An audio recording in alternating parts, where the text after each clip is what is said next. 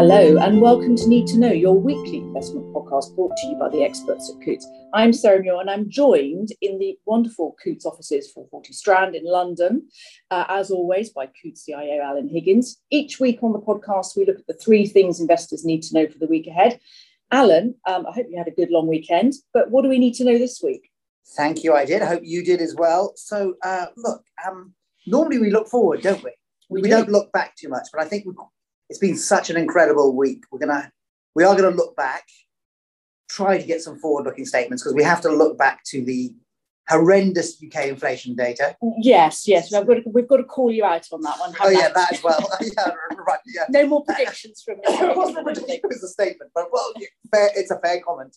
One, two, artificial intelligence. Yes. Nvidia, of course, and I was at two high-profile conferences last week, Goldman Sachs and Morgan Stanley, and artificial intelligence featured heavily, so a lot to say. Yeah.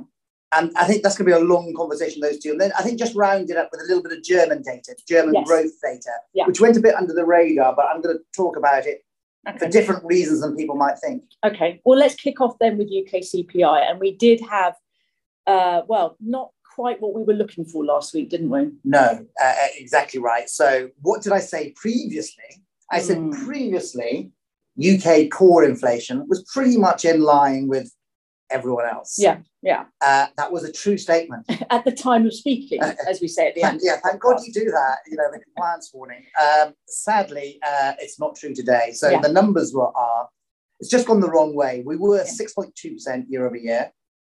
We're now 6.8% year over year. Yeah. And we really are an outlier. So, for example, today, Spain, which was reasonably high at 6.4, was actually higher than the UK. That's fallen fairly substantially. Okay. I won't drown you with numbers because I know from listening to podcasts myself, but it's pretty depressing. So what's driving that rise in core CPI? Because we know about sort of energy prices, but that's not core CPI. That's the headline figure, which did actually come down, although it was less than expected. What's driving that? Not just stubborn core, but higher core. That's a good point because we didn't define core, of course. So core is considered ex-food and energy. So hopefully everyone knows about the issues we have with food prices. One, and two, the good news on energy. So it strips those volatile components out. It's services. It's core services. Right. Everything. So my double macchiato is now £3.10. In Pimlico, in my favourite place, very, very good place called The Roasting. There's alternative places. I was just about to say, there are other places where you can go get coffee. They raised their prices from £2.70, and I said to them, why? And they just said, coffee costs more, staff costs more, and it's fine. I pay it, but services, that's kind of a good, but all kinds of reasons, and it's quite depressing. The next highest core CPI, you have to look beyond Europe. Okay. I like to put you to the test. Yeah, I'm going to say. If you get this right, I'll be amazed because it's like picking a country out of the blue. No pressure. Can I at least narrow it down to a continent? South America. Okay. I was going to say Venezuela. Yeah, good choice. Venezuela, I think, is probably really high. Yeah. It's Brazil. Brazil is a little over 7. So, but isn't that depressing? Yeah. So the whole of Europe, the US is on a lower trajectory. Yeah. Now, it is just one number. However, it's serious enough, and it has implications for rates. Cool. And why structurally, I think is a good question. Yeah, just before we go on to that, Goldman Sachs, I think I saw today actually, they're saying that they don't think the Bank of England will get inflation under control until the end of 2025, which brings me to, we have talked about this before, this concept of inflation being at 2% as being this kind of optimum level. Why 2%? Why? I know why, but it seems such an arbitrary level, and it seems like maybe we should just move away from that now because it's just not realistic to. It's fair. That level. As we found out, New Zealand started it all, inflation targeting, and the idea from 2, it could have been 3, it could have been 1 probably a bit low. The basic idea is that disinflation, what Japan went through, is not a great area. Yeah. So a little bit of inflation tolerated, maybe less so in Germany, but tolerated. And the idea was, well, that's low enough and that right kind of number, but it could easily be 3, but they can't change without losing credibility right now. So that's the reason why.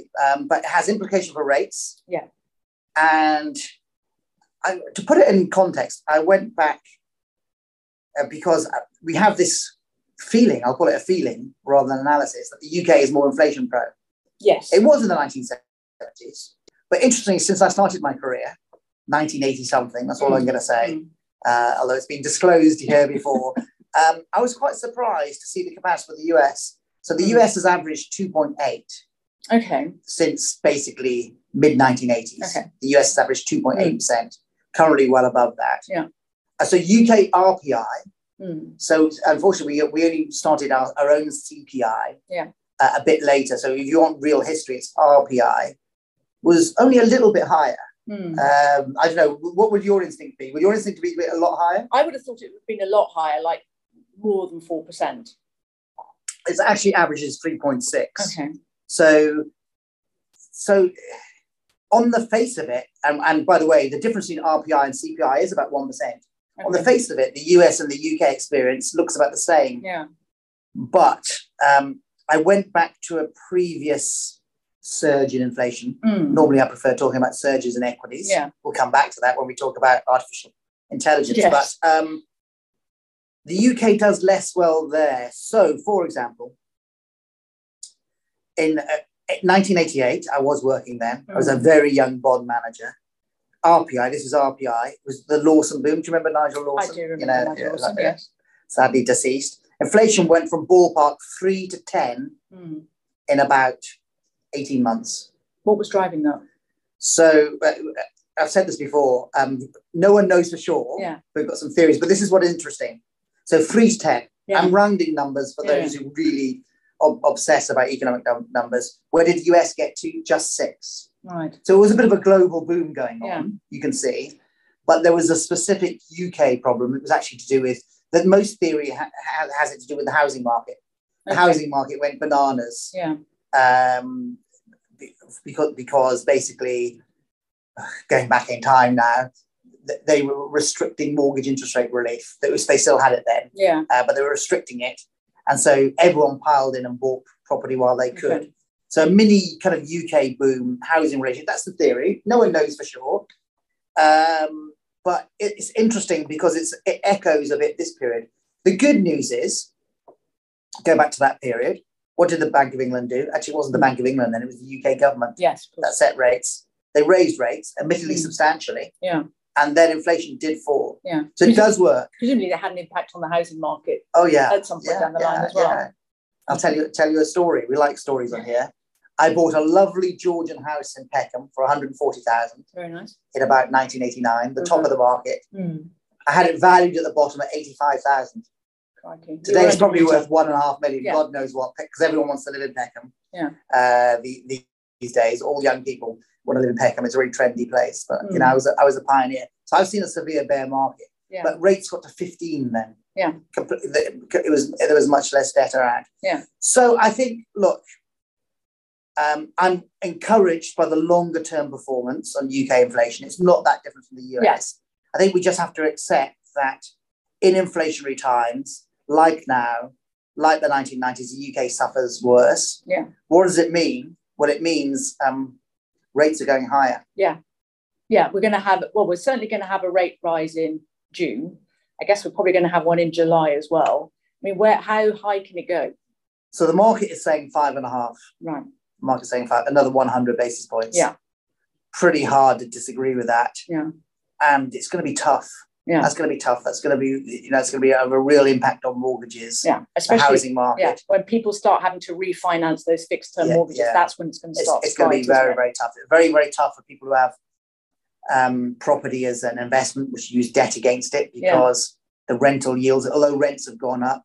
Yeah. So short-term indigestion, a bit of tough times ahead in the UK, it looks like. Yeah. Okay. But interesting though, just to sort of sum up then, obviously we talked about core CPI has gone up and it is on a different trajectory to most of the other markets.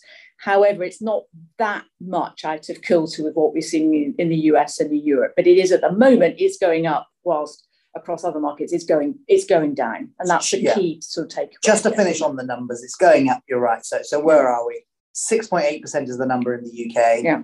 Whereas the US, 5.5%. Okay, well, France, 6.3%. Yeah. Germany, 5.8%. Even Germany, 5.8%. Yeah. Spain now 6.1%. So look, maybe we're overreacting to one number. We shall see. We'll definitely report on it next month. But basically high and going in the wrong direction. Okay. All right then. Well, that's so to say. We'll definitely be following that. And as I say, it looks like probably we'll definitely get a rate rise in June, and the same markets pricing in 100 basis point of rate rises over the coming months. Okay, so that's UK CPI. Now, our other big topic for today, and this is everywhere at the moment, and this is AI and Nvidia. That's incredible. I've never seen the stock go up 25% in one day. I mean, you probably have, possibly, but I've smaller capitalization stocks, but not a stock as big as Nvidia, which is approaching 1 trillion. So you had a little look at AI. I did. Do you have a good definition of it? Well, I do actually, and it's whereas traditional artificial intelligence involves recognizing patterns in existing data. I'm reading my notes here. Generative AI involves creating new data or content. And I think that's the key thing, is it? It's not just about collating what's existing. It is actually creating something new. And that's probably where, for some people, especially for me as a creative person, would find slightly alarming. But I mean, I was having a play with Chat GPT on the train this morning, and had some interesting results, but we'll maybe talk about those in a moment. But yeah, your thoughts on this? Well, I have some good news for you in terms of your role. I think I'm more at risk than you as a mathematics graduate. So firstly, before we get to Nvidia, just a bit of feedback. So I went to the Morgan Stanley and Goldman Sachs conferences. Really hard work. Good. Glad to hear no glasses of wine. No, seriously, it's kind of 8 hours of investment content. But what was interesting, both of them separately featured heavily on AI. I would say especially Morgan Stanley. And the standout from Morgan Stanley actually was you've got to own the larger stocks for now. There'll be plenty of venture. The larger stocks will work, whether that be the Microsofts of this world. Obviously Nvidia, they still have it as a buy. They've called it pretty well. And they gave a couple of examples of where it's working now even really well. When it's programmed right, which I'll come to. And they gave the example. I don't know if I'm sure many people have tried this. They've heard they want to go, I don't know, I'll pick somewhere, Corfu on holiday, very nice place to go. And there's a range of places they've heard about. And you Google search top hotels in Corfu. It's a bit of a nightmare. Or top hotels in Corfu for me, plus tennis courts. Or at least 2 tennis courts. Or, all of this is a nightmare because, of course, all the algorithms are programmed to send you everything. And, of course... And it's overwhelming. And there's about 100 adverts before you get to the true Four Seasons. Not that I stay at the Four Seasons, but by way of example, the Four Seasons. So what Morgan Stanley said to me, what they've got now is that when you use a version of Chat GPT or this kind of generative AI, basically, it will go straight to the crunch and say, right, there's 4 hotels, Alan. All of them have at least 6 tennis courts, because in case there's peak times. All of them are 4-star or 5-star rated. All of them are near the beach. And they're all full at the moment. But we will contact you when a room comes available. And then this is what it can do. It can actually send you a message and say, we've just noticed the Four Seasons Corfu, if there is one in Corfu. Four Seasons Corfu have just got availability for 2 rooms at God knows expensive price. Do you want them? And that was it. It seems like a small thing, but you can see that's actually a huge added value from that. And the other thing they said, the Morgan Stanley experts in using this for themselves, please say, come from the arts. They come from your backgrounds. Why is that? Well, they said the number one person they have, and it was a she, was a theology graduate. They called it was a Maryland, they were a theology major. Because it's asking the precise right question. Gotcha. Like not thinking about answers first, but thinking about questions the first. nature of God in the context of this particular environment doing this, not that, I can ask the right question, but very, very interesting. They were saying, of course, the scientists designed this, the mathematicians, etc., but actually using it, people from an arts background are working really well. So that's digressing a bit. Yeah. And the Morgan Stanley conference was the day of Nvidia. So what did they do? It was forward-looking. So they gave their historic results. They basically said, our revenues for next quarter are going to be at least 50% higher. Wow. Okay. Wow. It's already a big company. Yeah. And what is that based purely on this new chip, this new processor that they're launching? Yeah. So they're the specialists in the AI chip. Well, it's not an AI chip. It's actually, it started off as graphics gaming, but it's the chip that you need to use. And it's I think it's $10,000 a pop. Something like that. It's expensive. I believe it's called a graphic processing unit. Yeah, that's right. Yeah. So, and look, I should say, Coots does have a position in Nvidia, but we have a position in every company. Something I'll come back to because we do embrace passive investing here, albeit with an ESG tilt, and I'll talk about that.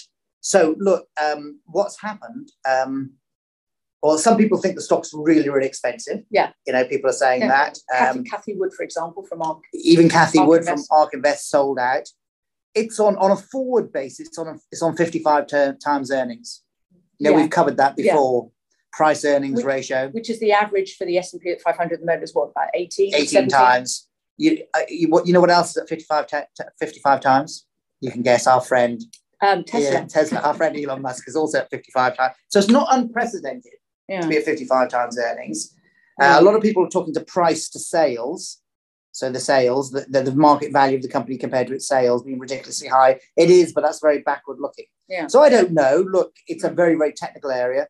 I'll just say Morgan Stanley has it as a buy. That's in the public domain. Yeah. They put that on Twitter themselves. Sorry, they were on via CNBC. They were on CNBC saying that. Just over 1 year, Nvidia's up 120%. Okay. Intel, the world's biggest chip company, maybe rivaling with TSMC in Taiwan, is down 30%. Right. So you can see there's a real AI thing going on here. I know actually when we had Howard Sparks on, he didn't mention it on this call, but when we were doing something internally, he mentioned that on the last round of calls during Q1 earnings season, AI was mentioned 1,600 times on various different calls. Yeah. So I guess my question is, so we've got a handful of companies that you can invest in, and we mentioned ChatGPT, and actually you can't invest in OpenAI because that's owned by our friend of the podcast, Elon Musk. So there's not many companies that you can invest in if you want to sort of pure play of AI. That suggests to me it's a bit worrying that you've got this focus on a very small collection of companies and everybody's playing into those companies. Are we in bubble territory? No, I don't think so. Bubble territory is, Japan 1980s, NASDAQ 1990s, where you earn 30% compound, 30% compound, 30% compound over multiple years. We're not anywhere near that. So no, but where you're quite right is that we've got a very so broadening it a bit. Basically, we've got a very narrow group of stocks, mainly technology, leading the way in the United States. Yeah, we've got the likes of Apple up 40%. Apple and Microsoft are up 40%. Yeah. Meta, Facebook, has doubled year to date. Now, from a very low base, after being a world of pain. Yeah. So it's a very narrow stock market. So actually, look, it means any active manager is going to struggle to have exactly these 7 or 8 stocks. Yeah. Okay. And so active management. So these are actively managed funds are having a nightmare. But our approach of always having some index tracking exposure in the portfolio means we've got Nvidia and all these stocks, some exposure. So it's another advert, dare I say, for passive investing. And I struggle with it because I want to be an active investor. But look, we've Coots as a house, for people who don't know, we embraced passive investing some 13 years ago when we launched our multi-asset funds. Yeah, that's when we really, really went into passive deeply. It's not great. It's called breadth. We talked about this before. Yeah. The idea it's a narrow leadership, but actually, when you put some statisticians on it and say, does it work? Yeah. It doesn't really work as a stock market indicator, like you think. Okay. Common sense would say this won't last. Exactly. 7 stocks driving the stock market up. Yeah, that's not helpful. And I get that, but if you quantify it and say, okay, I want to always, when it's a narrow group of leaders leading the market, I'm going to be bearish. It doesn't work. Okay. What typically happens is the rest of the market gets dragged up. Right. So we shall see. So it's like a rising tide, basically. I should say the tactical team remain conservative, not bearish. So here at Coots, I'm pleased they're conservative rather than outright bearish. But nevertheless, can see tougher times ahead for the US. I guess the bulls out there are saying AI will meet those tougher times rather, and make it better. We shall see. I mean, I will be chatting to the tactical team and, at least getting to consider that, because I think it is absolutely important. It is change. Having gone to the Morgan Stanley and the Goldman Sachs conferences and seen AI featured, and you will know I'm not someone for hype. If anything, I'm more of a value stock investor. Yeah, absolutely. I'm more, buy a bank or, buy the likes of BP and Shell with good corporate governance and good voting. That's more classic, my personal style. But I have to say, I think you do have to embrace this. Yeah. This what's happening in AI. It is going to be super powerful, and it could help avoid a recession. We shall see. Okay, because it's okay. Well, so essentially, then what we're saying then is we've seen Nvidia having phenomenal growth over the last few months. Share price is up. I think was up 25% in one day, and you said it was up something like, what was it? 120% over a year. It's the contrast with Intel. Yeah, with Intel being down 30%. Exactly. And it's AI is the buzzword at the moment, and we're seeing that in the S&P, where we're seeing a handful of companies that are either Nvidia or are kind of somehow related to AI, will be using AI as part of their business models, are driving returns in the S&P at the moment. But as you said, maybe we shouldn't be overly concerned about that concentration at the moment. Let's see how that plays out. But it's not necessarily a bad thing that there's perhaps slightly less breadth than we would normally expect. To clarify, because it's worth clarifying, it's obviously not the greatest thing. The best thing is that a majority of stocks go up. What I'm actually saying is that when you test for it and say, okay, narrow stock market, should I be bearish? Actually, that's a good thing to put into chat GPT. Yeah. The answer is false. It doesn't work as a market timing, but I get it. It's somewhat uncomfortable. Yeah. Especially when I just revealed myself as more of a value investor, especially for someone like me to see these 6 or 7 stocks really lead the US stock market. And going back to the UK, for the UK stock market, it's all about the US. That's why, despite the pessimism we said earlier about inflation in the UK stock market's holding up okay. Yeah. On that note, well, then let's move on to the final subject, which is about Germany, which has just entered a technical recession, isn't it? Yeah, so there's no clear definition of recession. Most people think it's 2 negative quarters. It's usually more than that. But I just found this interesting. We'll be brief on this one because we spent a lot of time.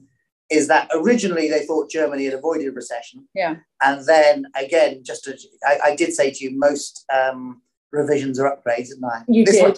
I did ask you that. This one's gone down. Okay. This one's gone down. So basically they downgraded German growth in the first quarter to negative.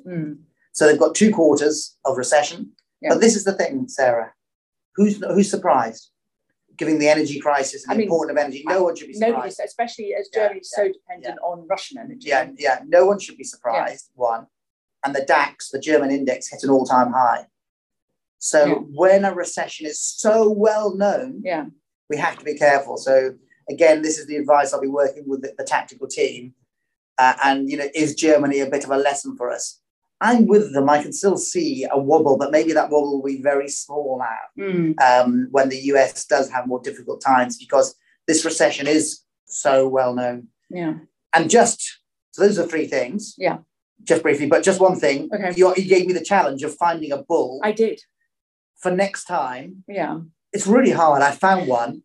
A guy's ex-JP Morgan, really good. He's I found him by watching CNBC, and then I did a bit of research on him, quite interesting arguments. But we'll cover that either next time. But next time we're doing foreign exchange, aren't we? We are. We've got coming up next week on Need to Know. We've got our Coutts' very own foreign exchange expert, Ray Moynihan. He's been in the business for a very long time, so he's been there and seen it all and done it all. So he's going to be giving us the lowdown on foreign exchange next week. But yeah, I think definitely let's get that scheduled for an upcoming episode of the podcast.